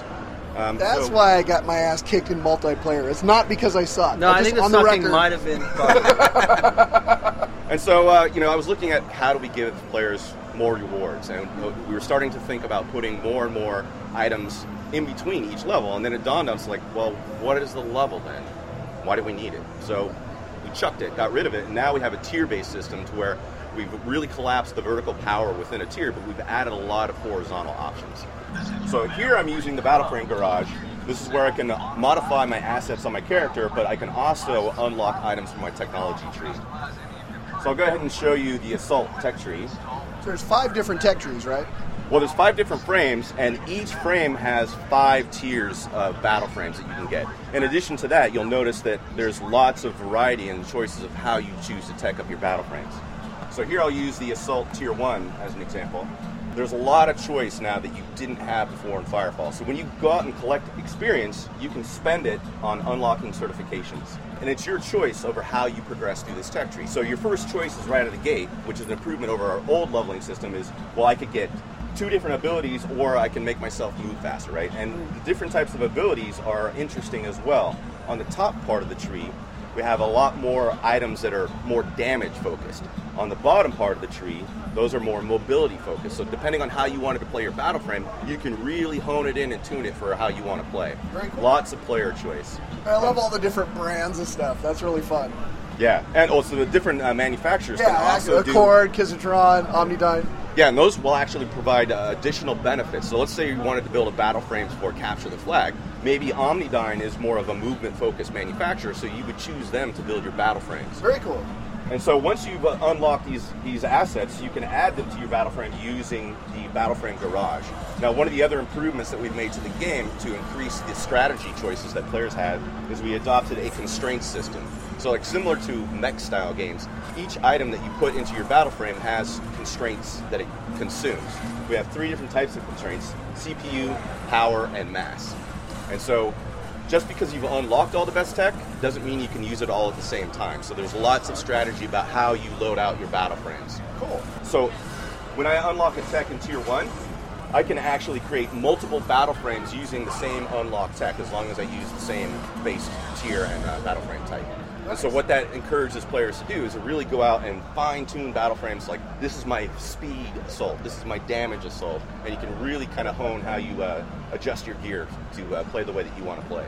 Fantastic. And then once you've unlocked Tier 1, it actually progresses up to Tier 2, And those same choices are still valid, and so you can see that there's a lot of variety at the top end of the battle frames in Firefall. So that will create really interesting experiences for our players, because now you have to really gauge, like, what is the guy doing and what do I need to do to be successful against him. Excellent. So that's our changes to progression, but I want to talk about the changes that we've made to some of our battle frames. The biggest change that we've made is that we got rid of the medic. Previously, we received a lot of feedback from our community that following another player around with a heal beam was, you felt like you were kind of a second wheel to however this player was going to perform. And that was not really our intentions for how we wanted people to play. We want you to be an individual and be successful on your own without having to have the support of another player. So we got rid of the healing gun completely and replaced it with this new gun, which is a damage-focused gun. We also gave the biotech, this is our replacement for the medic, a grenade launcher. No longer can the biotech self-heal. The only way that you can heal yourself now is by shooting an enemy. So here you can see my hit points going up. That's cool. And it's much more skill-based now. In addition, previously, I had my healing gun, or I had healing abilities that were radio-based. And we've changed those slightly to be more skillful. So now, that's Healing Wave, which is a nice forward arc of Healing Wave, but I still have to aim it. It's no longer radial around me. Okay. And then my next ability, this is a lot of fun, is Healing Ball. And what this allows you to do is that you can shoot a heal, it will travel in the distance, and then you can detonate it when you want it to go off. Oh! One of the other abilities that we've also, this is awesome for thumping, is Poison Trail. So let me put my thumper down. Now thumping is the way that you collect resources in Firefall, but it also, oh shit. So I was not paying attention. I should have been paying attention. So now, unfortunately, I just lost that thumper because I would probably not be able to get back in time, but we'll see. Losing your thumper is somewhat painful in Firefall because you have to recraft that thumper. The good news is with the jetpack, you can get there pretty quick. Yeah, let's see if I can make it. I'm gonna cheat. Oh, glider, nice. All the cool kids have these, and I made it back. Just in time. So I'm going to use my Poison Trail for my number one ability. What this will do is emanate kind of a poisonous gas behind my character, but your position is now important. So I can run around the thumper creating... Oh, you make a circle, okay. Yeah, and then this will damage any enemies that go into it. So now all of a sudden the biotech is much more viable battle frame for soloing thumpers than it was before. I love that mode of death. That's cool. Alright, so I'll go ahead and send this back and talk about our next battle frame that has undergone some significant changes, and that is the Engineer. Now, previously, Engineer was laying down turrets, right? Yes, and what we discovered through that is that it actually made the Engineer less mobile than we wanted him to play, right? Because you were really incentivized to build up your camp and stay there, and that was less fun than we wanted. So we borrowed some history from tribes and decided to make the Engineer much more dynamic. Okay. So now the Engineer still has turrets, but he's got a multiple deploy turret. So I can put up to 3 of these out at a time. Okay. And one of the other improvements that we've actually made to this ability is to create much more versatility for these turrets than you ever had before. So the player's intelligence now really matters about how you use these things. So I'll go down here and once again I'll use a thumper as my example. Okay. So what I like to do is find something vertical when I'm going to thump, and then watch what happens when I deploy my turret there. So you can actually stick it to any surface. And putting it up there makes it, a lot less vulnerable to ground attacks. So now I have the freedom to be smart about how I use my abilities in ways that I didn't before. In addition, his other ability is the quick deploy turret, which is awesome for thumping. Like when a Thresher is coming charging, I'll always throw one down and it blocks their attack. So it's a much more dynamic way to play this class now. So that's our Engineer. In addition, his primary weapon has changed. Before we had like these homing shots, and we've received a lot of negative feedback about that. And that's why we love our community, because they're not afraid to tell us what they think, and we actually listen to what they say. And so we introduced a new weapon, which is the Tesla weapon, which is very similar to like a lightning gun. But the cool thing about this feature is when you shoot a target with it, it will start to ramp up damage. And the longer you're hitting that target, your damage stays higher. So your skill is much more rewarded than it was before. Yeah, his alt fire is also a way that he can heal his own turrets, but you can also use it on enemies to drain their energy. Oh, cool. All right, so now I'll go over and show you our new Battle Frame Garage, and this is where you can start to customize your character. So this is brand new for this PAX.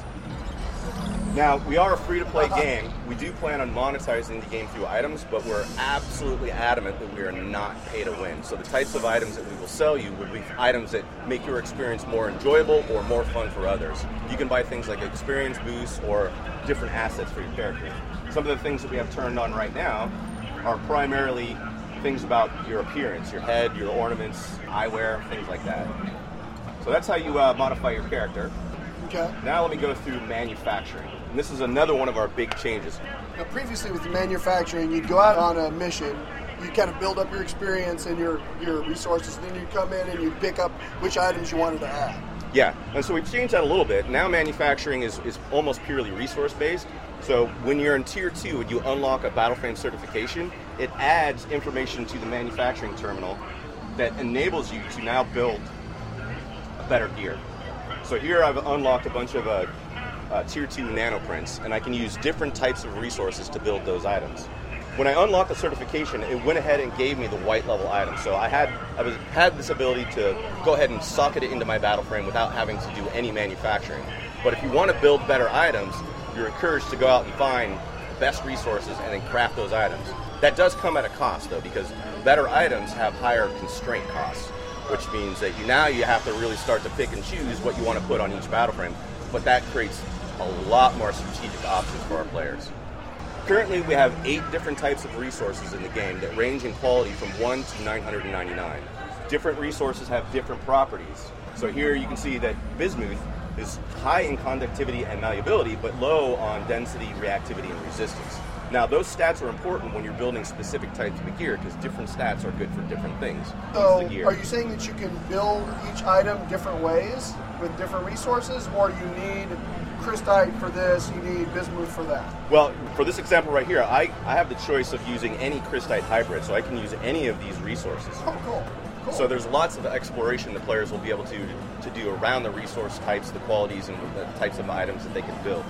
Another thing that we've also changed about our resource system is qualities will ebb and flow. Like, if you see that really awesome purple node out there, you should probably get it while you can, because all the other players are going to find it and get it. And they can actually thump it out of existence, and that resource at that quality level will disappear for some period of time. Okay. And then the locations of the resources also ebb and flow across the world, so you're never sure exactly where those resources are going to be. So knowledge is power. You know, helping your friends find good resources is something you should be doing. I like that.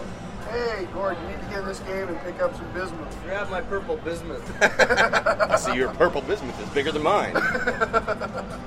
Okay, so now let me go into one of the other cool features that we're showing off, which is our new spectator mode.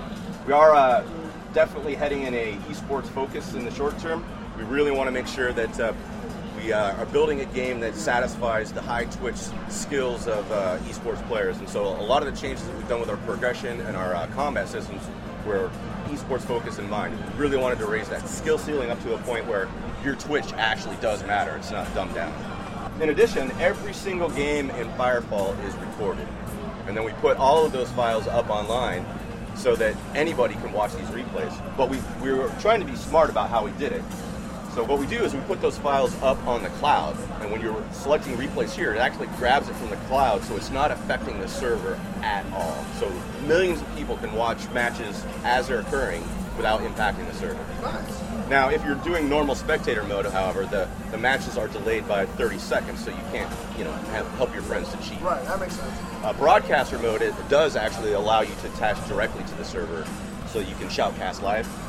The idea is we want as many people to see and watch Firefall as possible. One of the other things that we've also included into the client is we've integrated Twitch directly into the client, so now you can stream out to Twitch without having to run any secondary software. We're also planning on having a major tournament starting in 2013 for $1 million. We're going to do it over a series of events, but we're serious about esports. Nice. And so those are the major new features for Firefall. Very cool. Right so, now that you've released the Founders Packages are on sale. Yes. People can buy these now. So what is the timeline as far as our listeners being able to play Firefall? Well, if you buy a Commander's Pack, that gives you priority access to our beta, which means that you'll be in next. Nice. So I encourage you, if you're not already in and you want to get in, it's a great value to buy one of these Founder Packs. You get a lot of cool items, having fun with your friends. Oh, actually, I didn't show you some of the new items that we did produce. This is actually my favorite thing in the game right now. And it's an example of it, like kind of the types of items that we're going to build. So here, we've added some pets. I mean, everything's better with pets, right? You see those a lot these days. So I got my little tiki torch guy. All right. All right, now I'm gonna go, it looks like there's some players down here. This is a social feature. So what you can do is throw down tiki torch, which will cause anybody in the area to start dancing. It's like a little private. And it's all about just having fun, right? Yeah. Firefall, even though we are a shooter, I want players to have fun in any ways that they can imagine it. You know, so we'll put features in that might not make sense for a shooter, but they're fun. That's cool. I like that. All right, Scott. Well, as you may remember from our last interview, the question we always ask all of our guests on the BoneBat Show: what pisses you off, man? Flat beer pisses me off. Nice. And we haven't had that one before, so yeah, very few things worse. Why bother when there's so much better beer out there? Stay away from the flat. Absolutely. All right. Well, once again, where can our listeners find Firefall? You can go to our website, www.firefallthegame.com, sign up for the beta, and I hope to see you online. Look for me, Cornboy. I certainly will. Thanks a lot, man. It was great to see you again. Nice talking to you, too.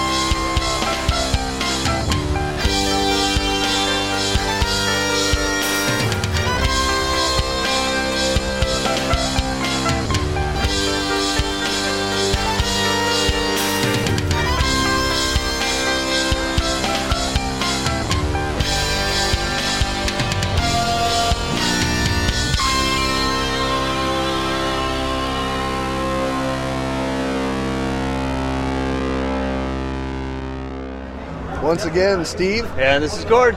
At PAX 2012. And we're spending a few moments now with Kelly from Telltale Games. How you doing, sir? Doing good. Thank you so much for joining us on the show. Thanks for having me. So, longtime fan of Walking Dead, caught up on the comics, been watching the series. And while I have not yet played the Walking Dead game from Telltale, we are well familiar of the level of quality that Telltale has put together over the years. Big Monkey Island fans, Sam & Max fans. So it was really cool to see this game coming from your company. Tell our listeners a little bit about the game. Sure. So, we definitely are really excited to work on the Walking Dead series. It's been a big passion of a lot of the developers. So the game itself, it doesn't follow the TV series too closely. We really wanted to focus more towards the comic books universe. But instead of doing another rehash of Rick's story, which is awesome, I actually just read issue 100. Don't want to get into any spoilers. Oh, man. You guys are in for a heartbreak. Brutal. But we definitely wanted to focus on sort of a new story, a different group of characters that you could fall in love with in this universe. And so basically we've got Lee and Clementine, and they're sort of our two lead characters. So they meet each other in this post-apocalyptic world, and it's really about their relationship and how they bond, and then how they react with the people they meet on their journey to the East Coast. So very much story-driven. It's a very story-driven game, and we really focus a lot on the different choices you can make in dialogue to get different reactions out of your characters. So some characters may end up disliking you more than others based on the decisions that you make in the game. And you're leading the group, so it's up to you. Is that the case? Exactly, yeah. Lee is sort of the self-appointed leader, kind of appointed leader by the other people, but then that sort of evolves as the story goes.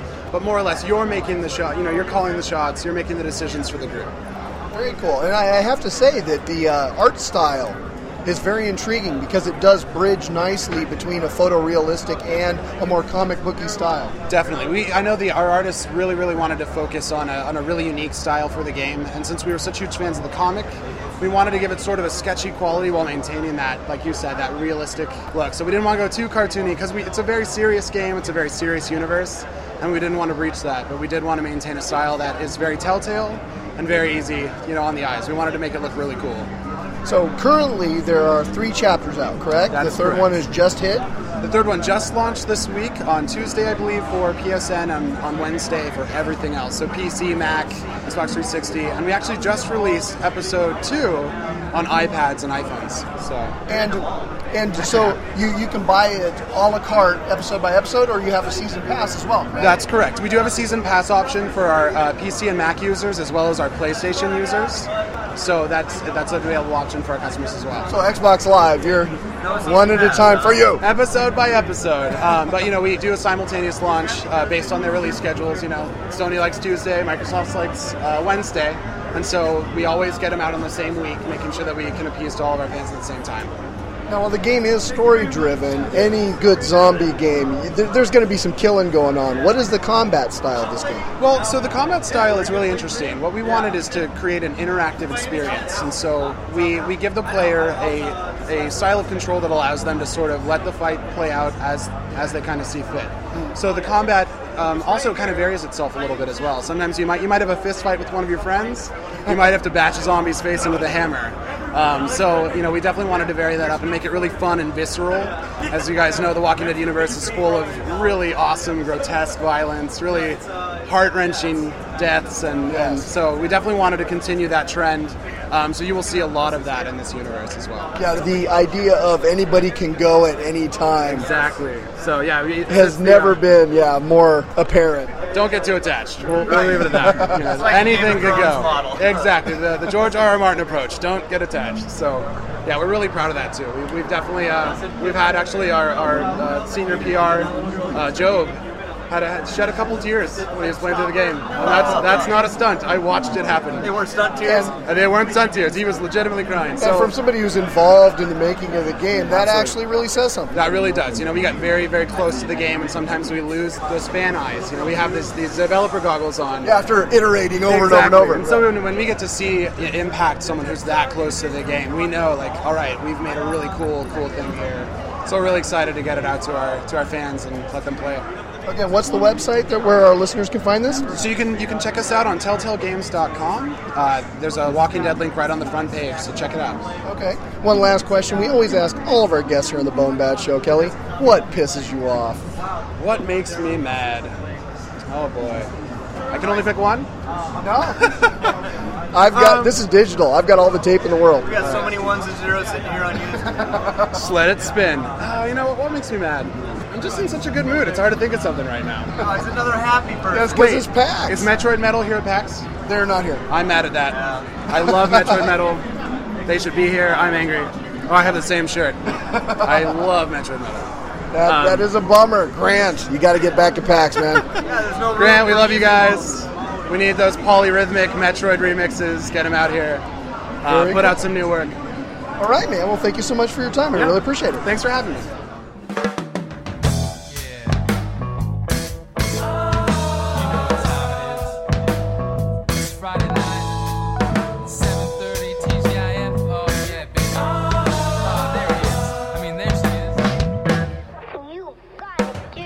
Whatever happened to predictability?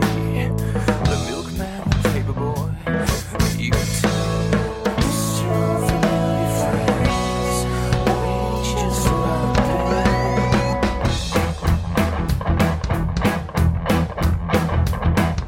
the life is like a hurricane, Zuckerberg, race cars, lasers, airplanes. It's fun, it's all mystery, or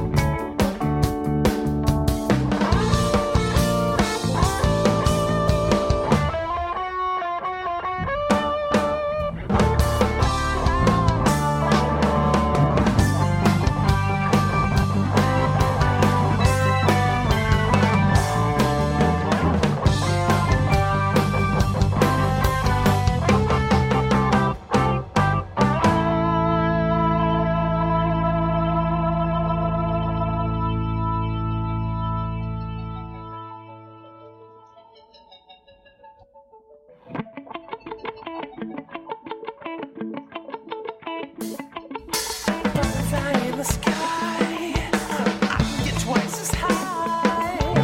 Sing along, sing along, bang, bang,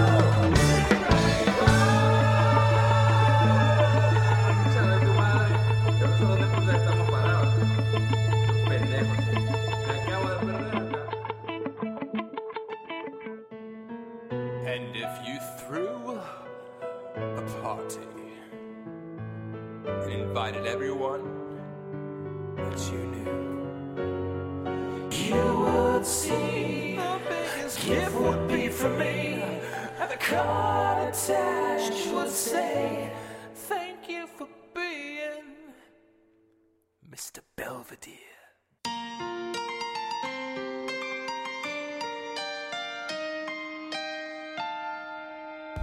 Streets on the town, never mattered before.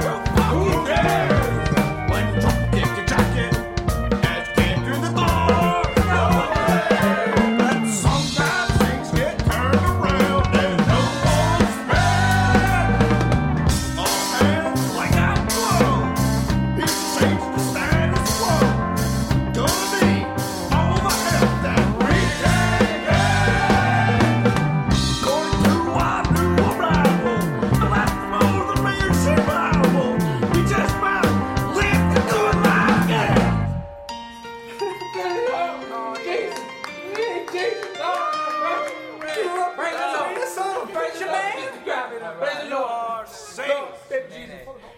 Baby Jesus.